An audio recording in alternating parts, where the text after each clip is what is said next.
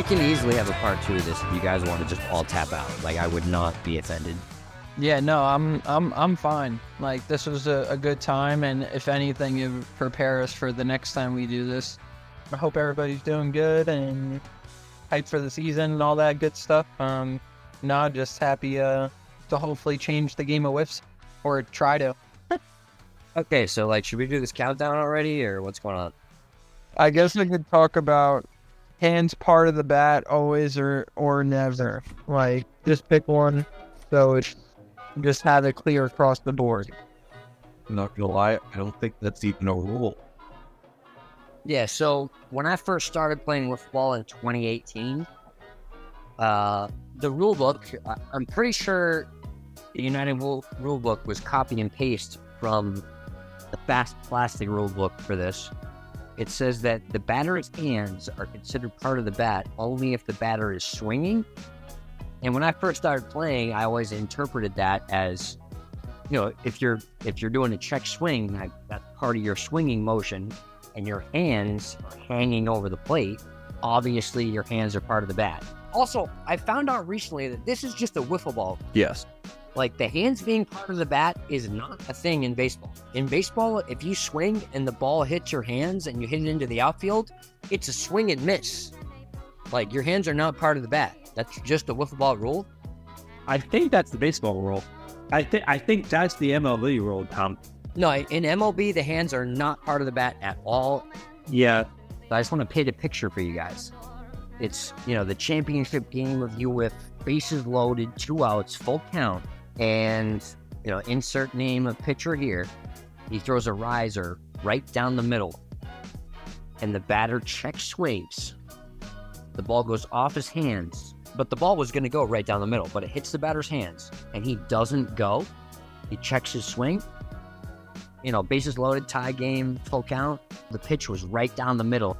And the first couple of years of UWIP, in the rule book, it said the batter's hands are considered part of the bat only if the batter is swinging.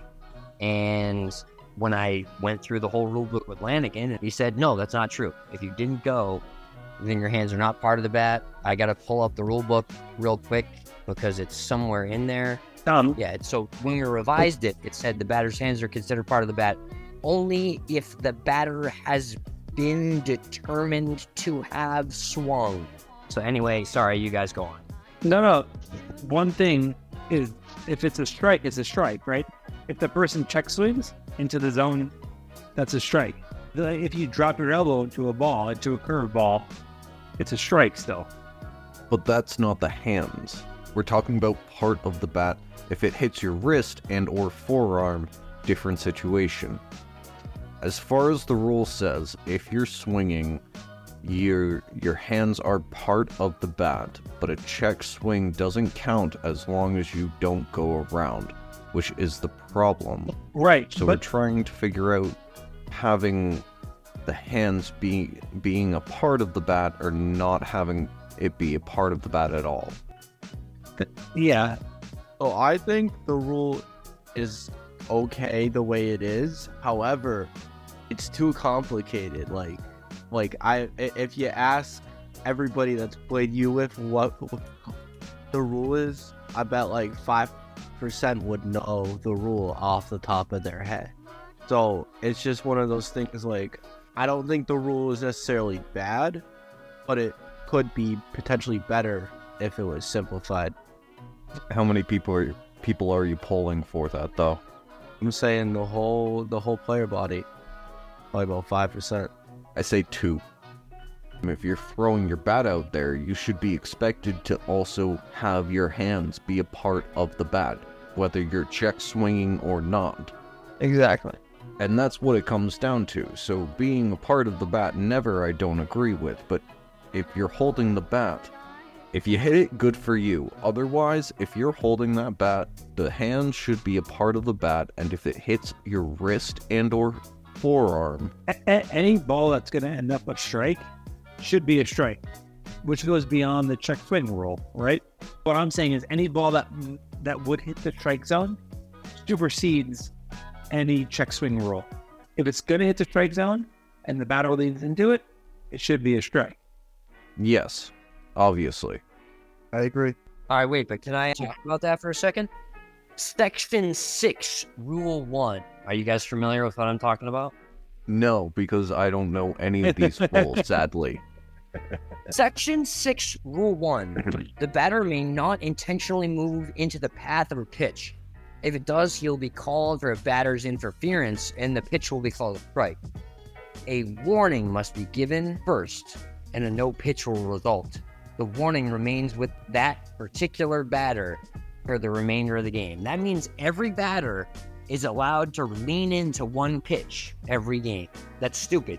If you lean into the path of a pitch and the pitcher thinks it was going to hit, Wait, there should not be a warning. That should be a strike.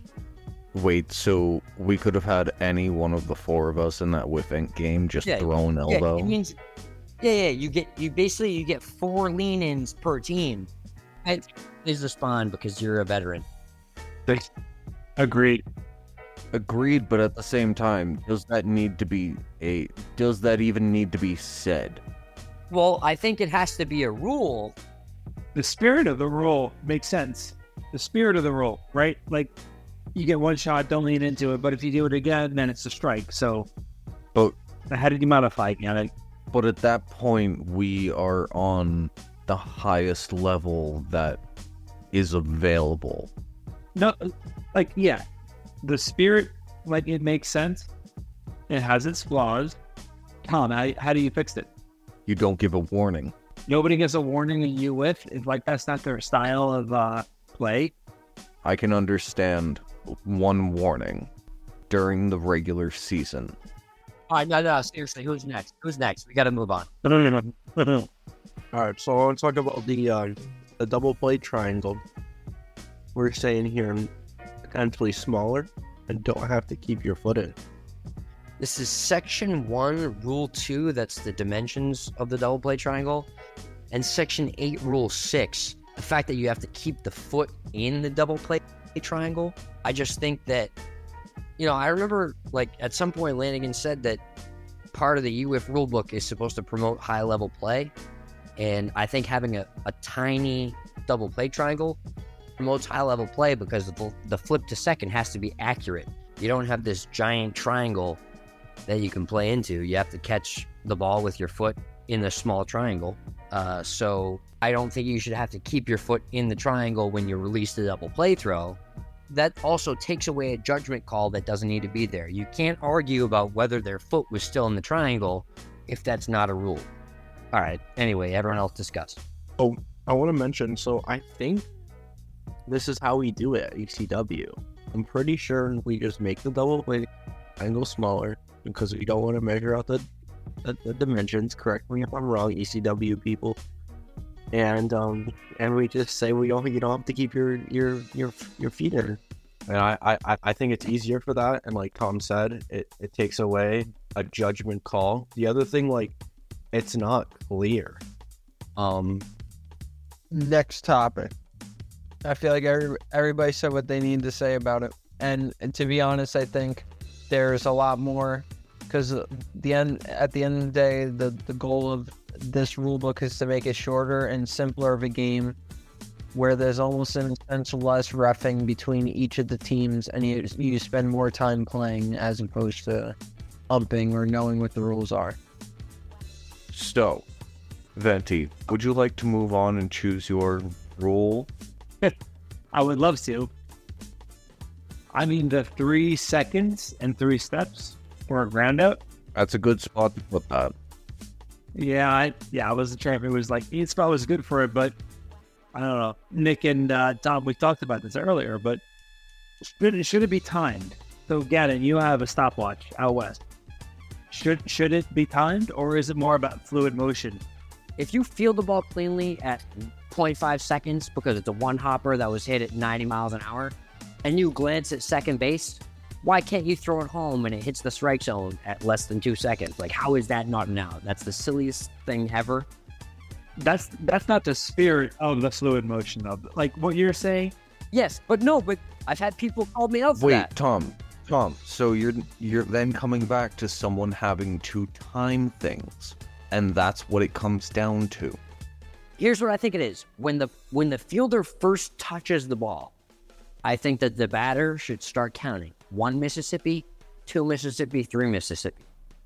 And like, I don't care if you bobble it, whatever. As soon as you make first contact with the ball, 1 Mississippi, 2 Mississippi, 3 Mississippi. If you haven't let go of the throw yet, safe. What do you guys think about that? If you want to remove like the subjectivity of it, yeah, it's tough. It's tough to give Mississippi. I disagree mainly because you're trying to count. All right, well, how long do you think someone should have to field the ball? You think someone should have more than 3 seconds, and how much should they have? Technically, based on the current rule book, you have 2 seconds and 1 step. I watched a lot of film. Everyone takes a shuffle. That's 2 steps. And most of the infield throws are more than 2 seconds. It might be like 2.2, 2.3, but based on the letter of the law, almost every ground out at UF you could say is a single, which I think is stupid, and it's an embarrassment. Like, the way the rule's written, we don't even play by that. So honestly, my personal thought would think 4 seconds. That is me personally. We would then need to have an observer and or an umpire, i.e. at that point, at every field for every play. You are then trying to put more on the other team. I'm not saying that it's not right. It's already their call now. It's already 2 seconds now. I'm saying it should be 3. 2 seconds is too short. It's already in the rule book. I don't like the timer to begin with. The problem is fluidity doesn't make sense to some people. I have a question for everyone on the podcast. Has anybody ever played two-hand touch football? Yes. Like in recess. I've played two-hand touch football. Has anybody been the person over the quarterback waiting for the 5 Mississippi for the free run? Nick, I know where you're going with this. How is that not verbal and clear? And you know if somebody's talking really, really fast. And how about somebody's talking a simple 1, 2, 3? And how do we call tags? We yell tag. And guess what? When there's a dispute about a tag, it usually sorts itself out. Because guess what? Usually the person doesn't talk loud enough or they said it too late. And it's clear as day. So with that being said, like, if you want to get that call, you count your 1 Mississippi, 2 Mississippi, 3 Mississippi, and boom. There it is. It's plain black and white. Right there. Because the thing is, if you, like, my opinion is, if this rule was implemented, I'd be doing it in the field as the fielder. I'd be counting for my own team. I think I'd like to see this tested out in competitive fast pitch and see how it works. That's the main reason we're trying to do this. Yeah, all of this stuff, like, if we try it and people don't like it and we want to change it back, changing the rules would set the precedent that, like, we can change it back if people think it's not good. Like the Rob home run rule at Golden Stick. I don't know. I just feel like a lot of the stuff we're saying is right. It feels so good, Tom. It feels so good. But yeah, Golden Stick changed the rule because of an injury and whatnot. But it also took away from the game, and the players wanted the rule getting changed back, and that's, you know, specifically the robbing the home run. Also, let's bring that injury up real quick. That was because a person that signed a waiver understood that they could get hurt in this, went over the wall and got injured, yes. i.e. Eric Rosenberg. Hi, Eric Rosenberg. If you have been listening or are listening, thank you for listening. If you're not that big of a deal. You're an older person at this point. Hi. Oh, I was part of that game. I know. That's why I said it. Eric Rosenberg hit a home run off me on my first Golden Stick Pro in like 2018. When did Golden Stick Pro like come back? Oh god, that was 2018, 2017, something like that. It was like a draft tournament every time. Anyway, I was playing with 603 All-Stars. Me and Derek Fisher were the captains of 603 All-Stars. We drafted Dougie and... Yeah, me and Brigio were a captain that year. Yeah, I hit a bomb off Brigio. I remember, like, that this tournament was a good time. Anyway, long story short, Rosenberg hit a bomb off me, and That's it. Move on.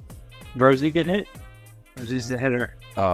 Either way, it was all wavered. Everyone made sure they knew, hey, there is a possibility I could get injured. That was the main thing. But at the same time, changing the rule just because one person got injured. It's almost like saying we shouldn't throw hard anymore because people blow their arms out. My arm creaks too much now. You're talking to me. I throw harder and more. Can we talk about whether or not a diving fielder should be allowed up or not? Fielders should be able to still stand up, depending on if they field it cleanly and fall on their face. I've seen so many people fall on their face and still field it cleanly. Give them the same 3 seconds. They still have 3 seconds to throw it. If it takes you more than 3 seconds to stand up, then you don't get to stand up. That's the crux of it, right? Like, If it's not said, that then means they can take as long as they want. No. Well, yeah, maybe. Fair.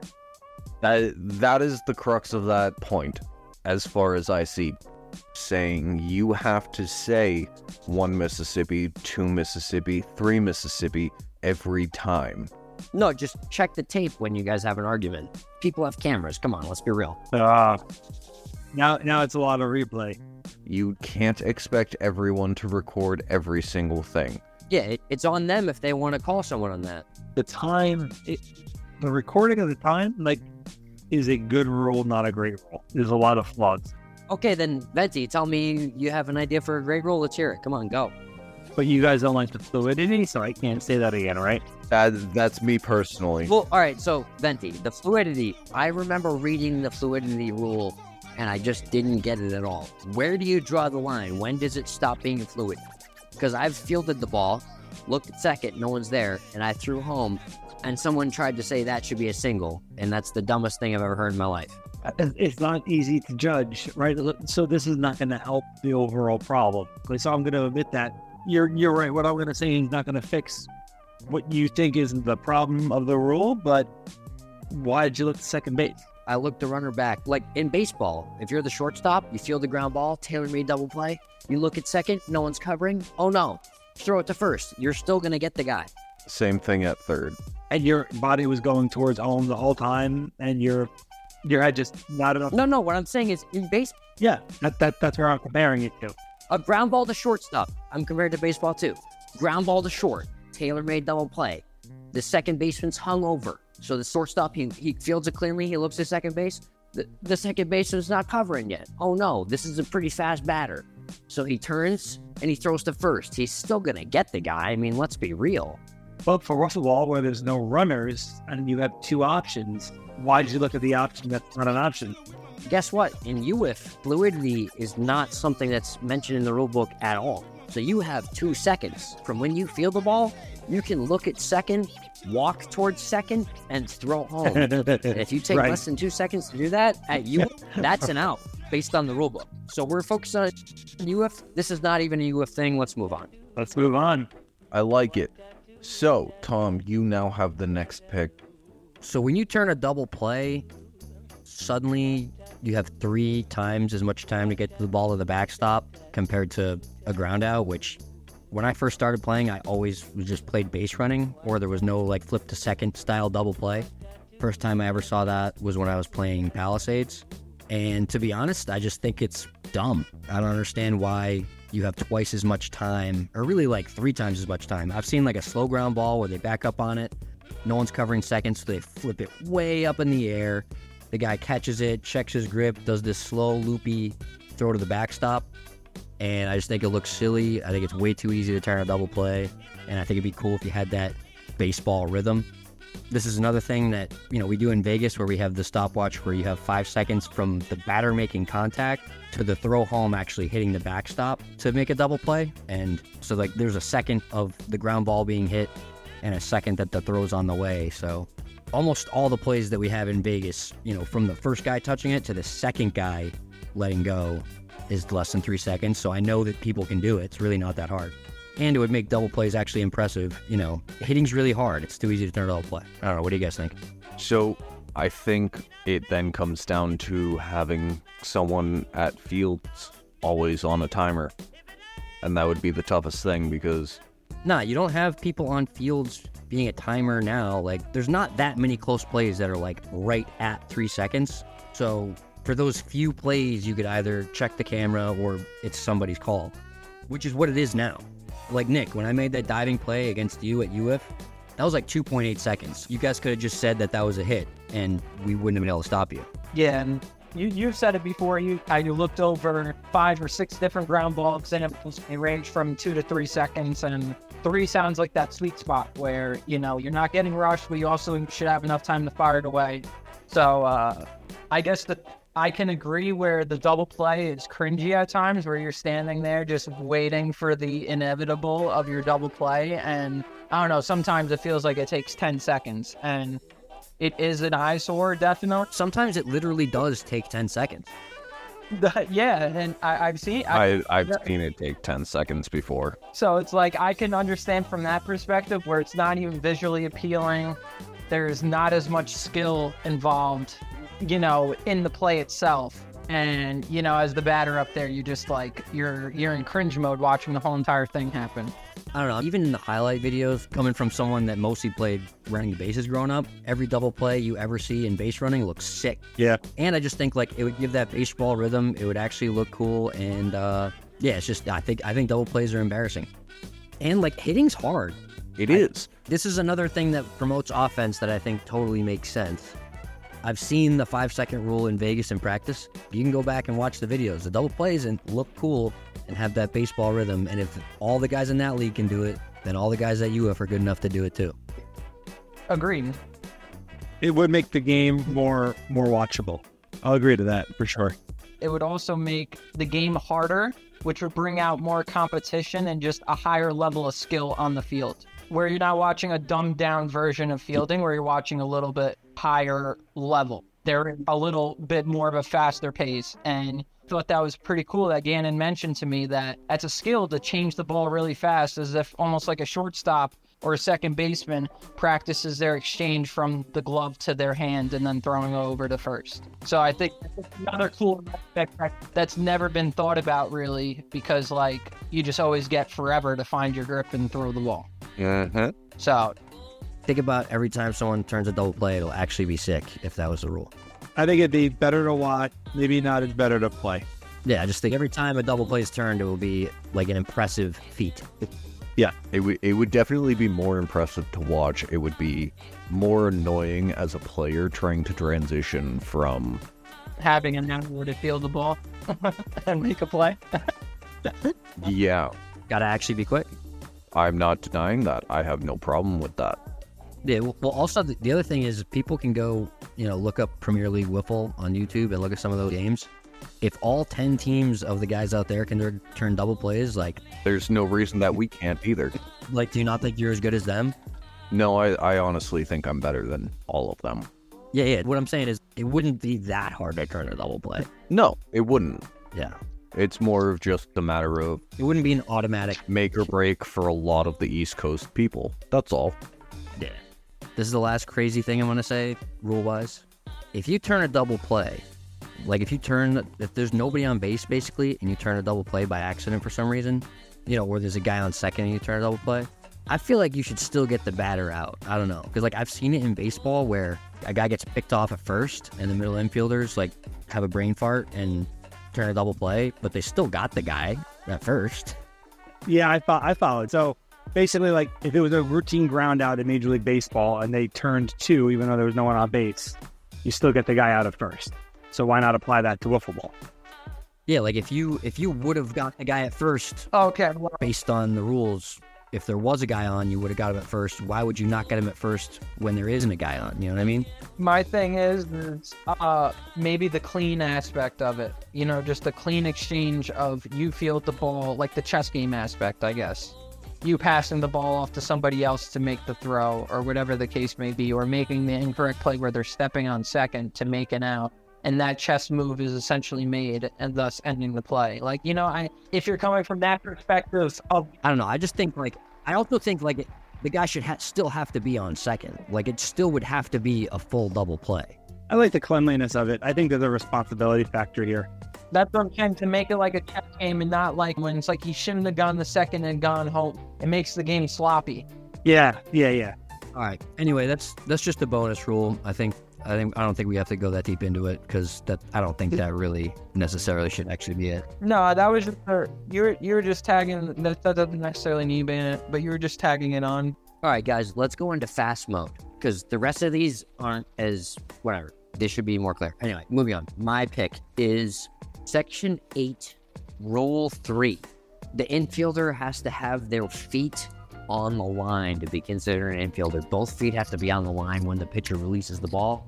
I've got 2 questions. 1, who has ever called that? 2, is it even better to be standing behind the line? Because in Premier League wiffle, that's not a rule, not something umpires have to look for. It doesn't matter where your feet are. And I still put my heels on the line. Because if you dive laterally, you want to be in front of the line, or else even if you make the play, it might not matter. I put my toes on the line. Also, quick interjection. In Golden Stick, it doesn't matter where your feet are. People in Golden Stick pretty much have their foot on the line anyway, because that's the optimal place to play defense. As well as it shouldn't matter if you put your feet on the line. That's your fault if you're not in the right spot. Yeah, I don't care where your feet are. I don't care. I grew up playing Golden Stick, grew up with the Golden Stick rulebook, so I'm a little biased towards Golden Stick rules. Like, I kind of think they're the best, generally speaking, because that's what I grew up knowing. All right, who's next? Then, unless anyone else has more to say about the feet on the line. I've given my info. One small disclaimer is that if it doesn't matter if your feet are on the line, that also means that the outfielder can turn the double play because all fielders are created equal. Who's next pick? That would be me. So, that actually brings me up to the next point, which would be no dirty singles, no clean singles. Instead, we would have an infield and an outfield, which, I hate saying, I think we need to have another line out there. No, first of all, I'm going to firmly disagree with the second line. I think that is silly. But yeah, just instead of did he touch it, like did it go by the line? This is Section 7, Rule 3, the whole dirty, clean, whether you touch the ball. So I didn't play baseball at a high level. I got cut from the JV team. But none of the coaches I ever had in baseball ever told me just get a glove on it. They said keep the ball in front of you. And it makes a play that you don't make, you'd still save a run because you kept it in front of the line, even if you don't make the play, you know what I'm saying? So here in Vegas, we do, if the ball stays in the infield, the runners go 1 base. And if the ball goes to the outfield, they go 2 bases. It doesn't matter if the fielder touches it or not. We had, in the playoffs, the umpire was asking the fielder, hey, did you touch that? Obviously, they all said yes. So it's just so much more cut and dry. Did it hit the ground behind the line? It's did it hit the fence? It's automatic double. Did it touch the outfield? Automatic, 2-base single. And think about it in baseball. If the infielder boots it into the outfield, the runner's still scoring from second. And if they keep it in front of them, the runner's not going to score from second. So, yeah, anyone else, their thoughts? So my question, because then we are putting a emphasis on where the ball actually lands. So if the ball lands and then bounces from the infield to the outfield and the outfielder catches it and throws it to second, would that would then be considered a double play? I'm not saying that it would happen consistently. That sounds electric. Do you have a problem with that? No, I don't have a problem with it. I'm just trying to get a basis of where things would be going. I'm trying to get an idea and give people an idea of what's actually happening. Yeah, I just think that's the way we've been doing it here in Vegas. I don't think we've seen that play you just talked about, but imagine it touching the wall becomes an automatic double. As soon as it hits the ground completely behind the line, the line's considered part of the infield, but once it hits in the outfield, automatic 2-base single. There's outfield singles and infield singles. And the original Premier League wiffle rules was mostly based on the Golden Stick rulebook. Our league was originally just going to be one of the Golden Stick regions when they're originally expanding all over the place. So we mostly had rules based on golden stick. That's all we had: clean single and dirty single. And these are the reasons why I bring up these questions. I'm trying to give an aspect of different thoughts. Yeah, it's just now that I've seen it in practice, it just takes away so many arguments, and it's just so cut and dry and easy, simple. Like, the umpires have to make maybe 2 calls a game. Like, it's very simple, easy, obvious. So after seeing it for 300 games, and I'm just trying to spread the good word. I think everyone should play these rules. Yeah, I was about to say, you were just getting down to the juicy stuff that's like very easy, where the last like 5 things we're going to discuss can basically be the whole entire rule book. And, for base runners, ball just stays in the infield and it's a single. The base runners move 1 base. The ball moves into the outfield. The base runners move 2 bases. If the ball hits a fence, the base runners move 3 bases. Over the fence, obviously, home run. And then for the batter, you hit it basically in the infield. It's a thing, you move 1 base.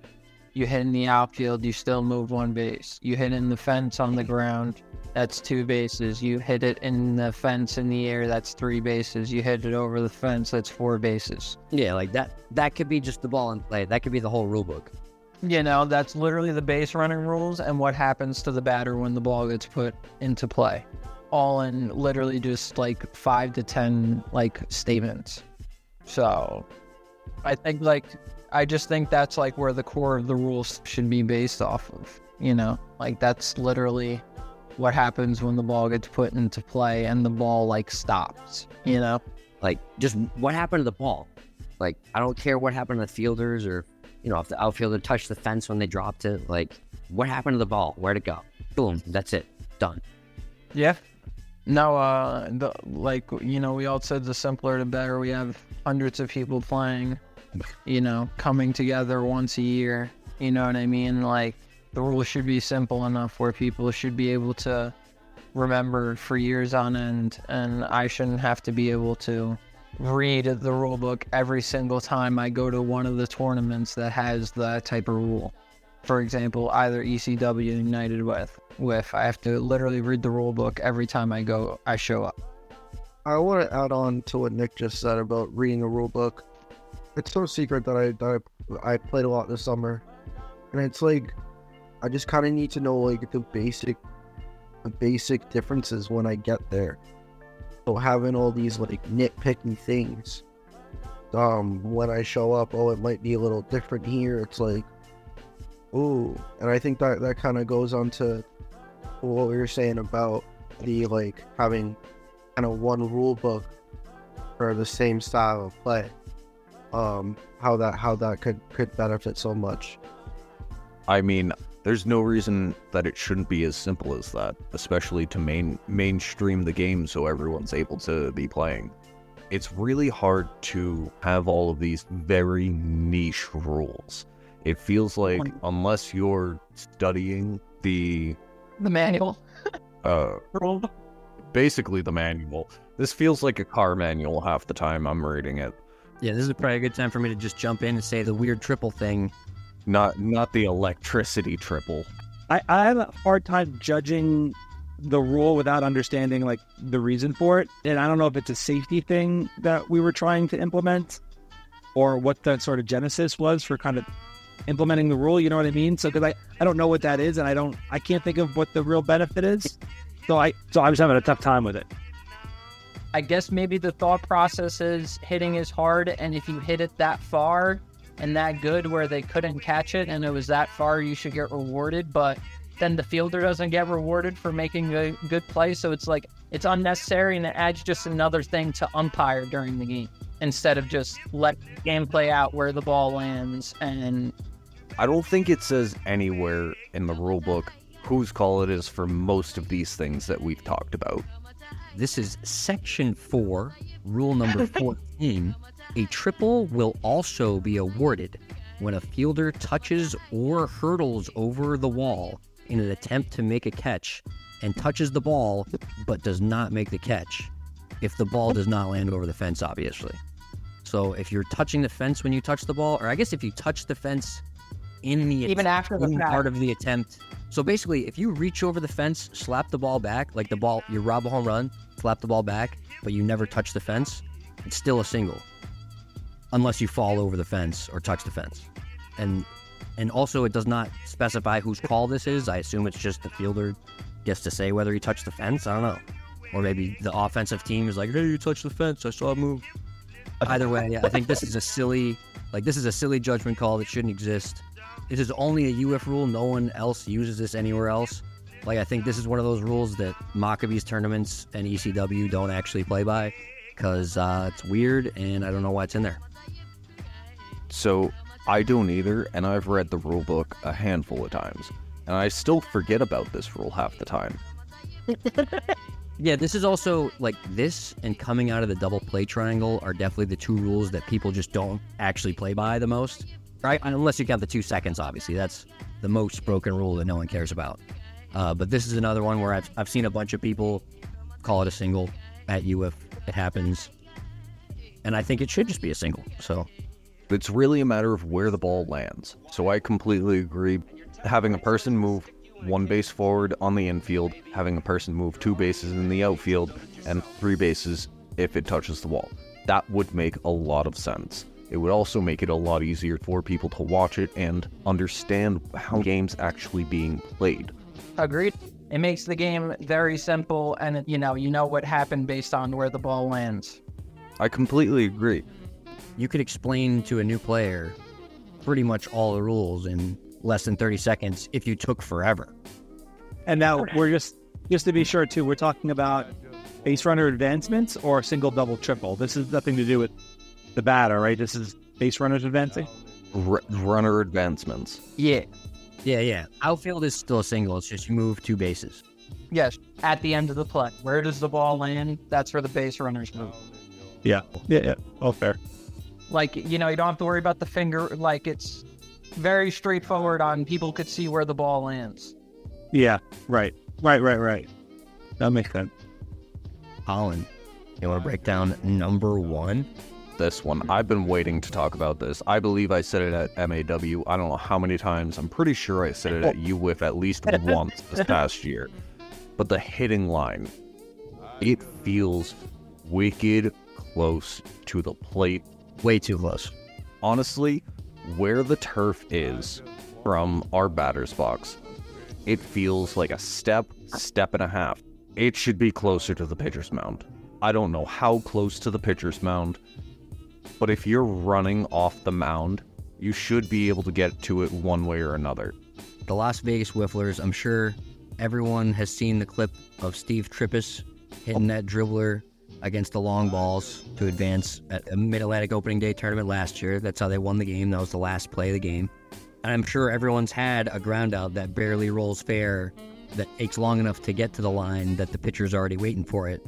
And I just think both of those should just be foul. Like, if the pitcher's jumping ready to get off the mound, they should be able to get to everything that's in fair territory. I don't know, just as a pitcher, I want that to just be foul. I just want to throw another pitch and strike him out.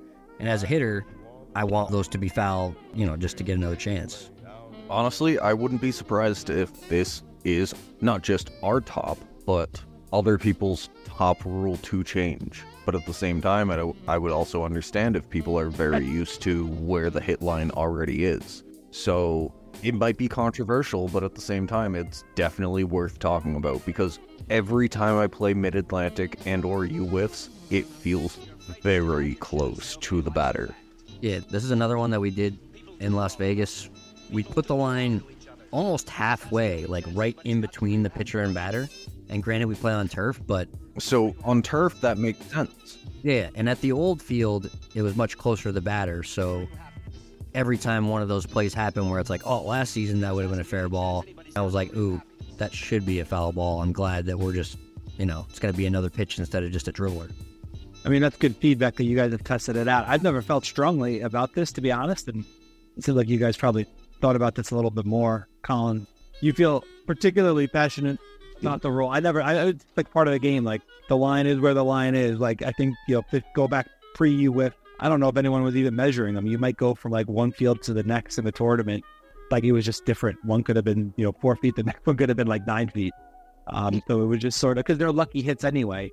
And it does resemble baseball in that sense, where you can get that like lucky chopper, infield chopper, whatever you want to call it, which I guess is fine. I don't think there's much skill there, but it's always hard to, I think, take away any offense from the game. Even like crappy offense like that is always a tough sell for me.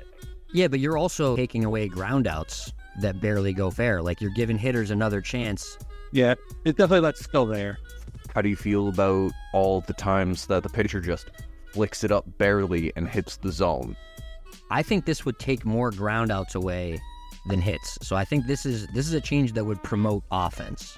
You were saying it was a tough sell because it takes away hits. I think it's mostly giving people more chances to hit. Yeah. I mean, yeah, giving them more chance to hit with 2 strike, 1 strikeout, whatever it is, for sure. And I get it. It's not like a skilled hit, but it is cool watching the pitchers charge in and make those diving plays too, which you would lose. And again, for the sake of like viewership and watchability, that is a talent, right? That is like athleticism. You wouldn't lose all those because a lot of those are pretty far up the first and third baseline. The ones that are down the line, you would still get. Yeah, you'd still have some, but you would lose some. Yeah, that's true. Yeah. I definitely agree it's kind of too close. Like, there are just ones where it's impossible and it's just, you're dead in the dirt. You're just like, you're done. And I get losing that aspect, but if we like the game of fast pitch in terms of the chess battle of the pitcher hitter, we would want that chance to come up again, is what I would say. I'm not the one banging the table about this, but it definitely is kind of too close. And it is cool to see those plays. So I'm not like banging on the table saying I want these plays to disappear, and like that's, I guess, my thought on that.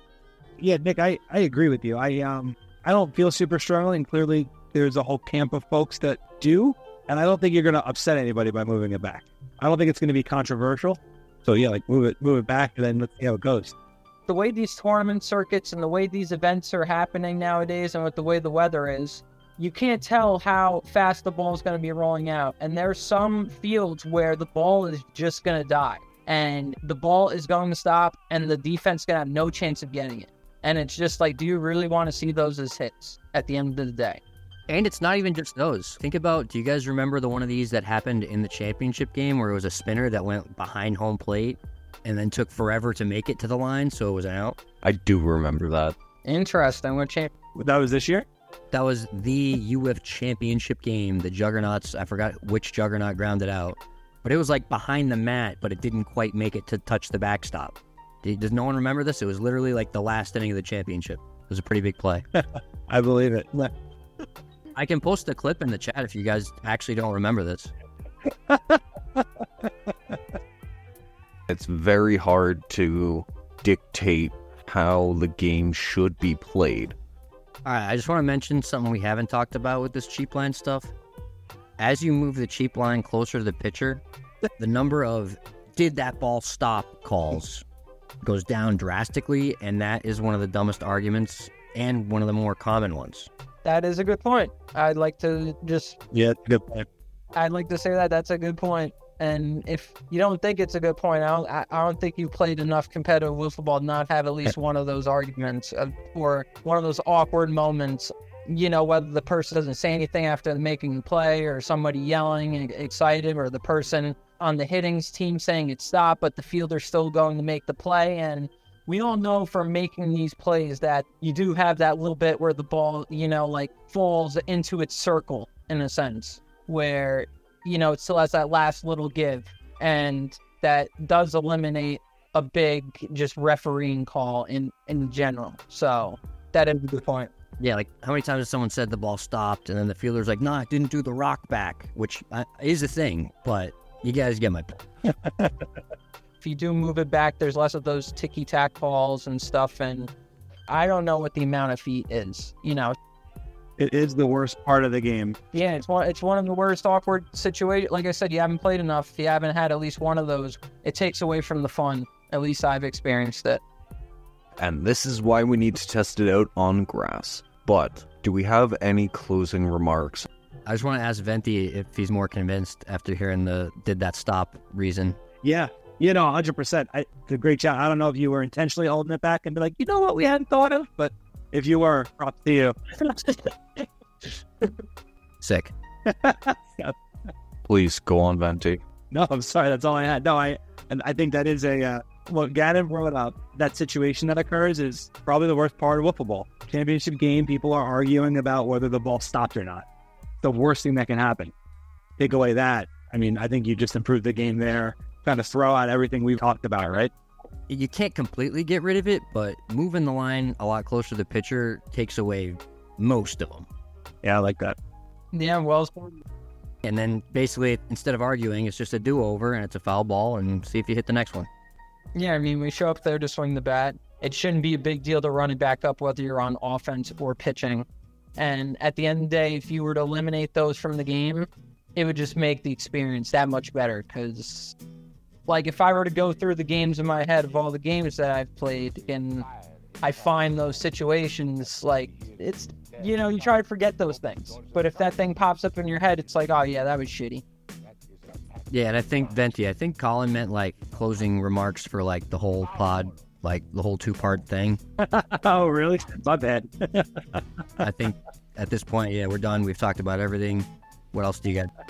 No, what was the first, what's listed on UWIF's website? Is it 89 when the first national championships were declared? If I got that right?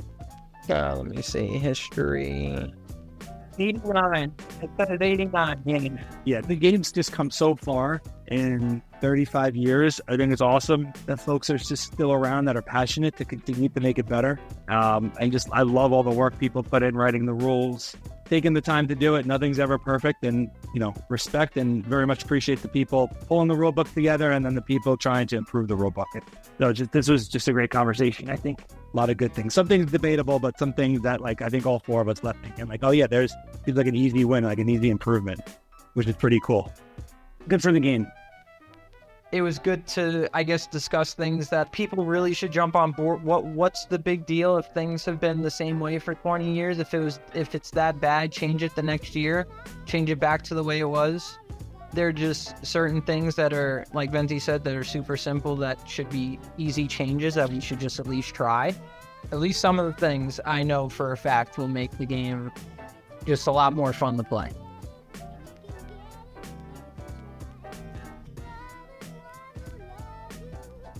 That was a bad joke. Please don't put any of that on. Yeah, I'll delete that. Don't worry, Call. What is happening? First off, Venti, thank you for coming back. Nick, thank you for coming back. Sadly, we could not have Ethan tonight. He was working. But I thank you guys for coming back and talking about this more. And there was a lot that was cut out. And I thank you, Tom, for doing a lot of the editing because you wanted to talk about this immensely. And I can't blame you. Oh, yeah, this part had been 18 months in the making, I think. This was a great podcast, but at the same time, we do need to end it. Doki, I know one thing that me and you talked about that we forgot to mention. I think I know what you're talking about, like the fact that when you touch second for a double play, it really counts for first base. Yeah, like the whole situations, but like there's game footage of people not doing it in the Sweet 16, like not playing by the rules in the Sweet 16, and Phenom C4. Yeah, it causes like essentially. What inning is that in? Can you break this down actually? If I remember correctly, it was runners on first and second. Yeah, it was runner first and second, I think. And C4 went to turn 2. And Norris, I believe, missed the throw home. And what got put on base, like on display on the screen, was first and third. And then the next play you see is a ground ball. And then Packer ends up turning 2 and they walk off the field. If I'm not mistaken, wouldn't that be second and third if they missed the double play, or am I wrong? Yeah, that's supposed to be runner on second. And I believe this has been a thing since the first year, if you miss a throw. So it should be runner second or third, and then essentially that play that happens where I think it was Norris who tosses the ball to Packer. Shouldn't have been considered an out. It should have been considered a hit because it was second and third and there was no force at second. So, like, you had an instance in the Sweet 16 where two veteran teams, a 3-time national champion team, Phenoms, one of the most highly regarded teams in wiffle ball, you know, Yeah, they didn't even, like, both teams. That, like, a rule like that got messed up. The fact that it's that complicated where some of the most highly decorated, most experienced whifflers that we have, you know, They're not even playing by the rules. end up not even playing by the rules, you know, On Sunday. on the biggest stage at the time. On Sunday, there's only 4 games left. Yeah. And that flip to second is just everybody safe, too. It's not even like they get nobody out. Actually, it's first and third and a run scores, technically. Like, it creates a whole new scenario. It just, like, if you designate what happens when something happens, it just makes it easier. Instead of, this only happens when this occurs in this situation, in this situation, this situation, this situation. It should just be what ended up happening to the ball at the end of the play. So as much as we can get the rule book kind of to be like that, yeah. Ladies and gentlemen, we have brought it back around to where will the ball land? And easily a great way to end it. Yeah, no. At this point, like, it's over. I'm just talking the shit with everybody. So if everybody has shit to do, they can hang up. Yeah, you guys are also, I'm still recording you, just so you know. I'm still planning on using some of this. Let's not use too much of this because I don't want too much. Yeah. I know that specific thing you want me to cut out. Thank you. I might put you telling me to cut it out, though, just like so people are like, what he said. I'm sorry for sounding like too much of an ass. Yeah, I'll delete you being an ass. I fucking hope so. That was a joke. That was a joke. That was a joke. Please don't actually put that in. Nice. My name is Colin Prentice. This has been Athlete's Foot. As they say in Canada. Peace out. All right, before I stop recording, is there anything anyone wants to say on the record? No, sir. Not from me. Hey, Randy.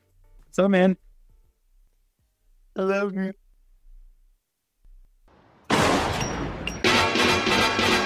J Squad.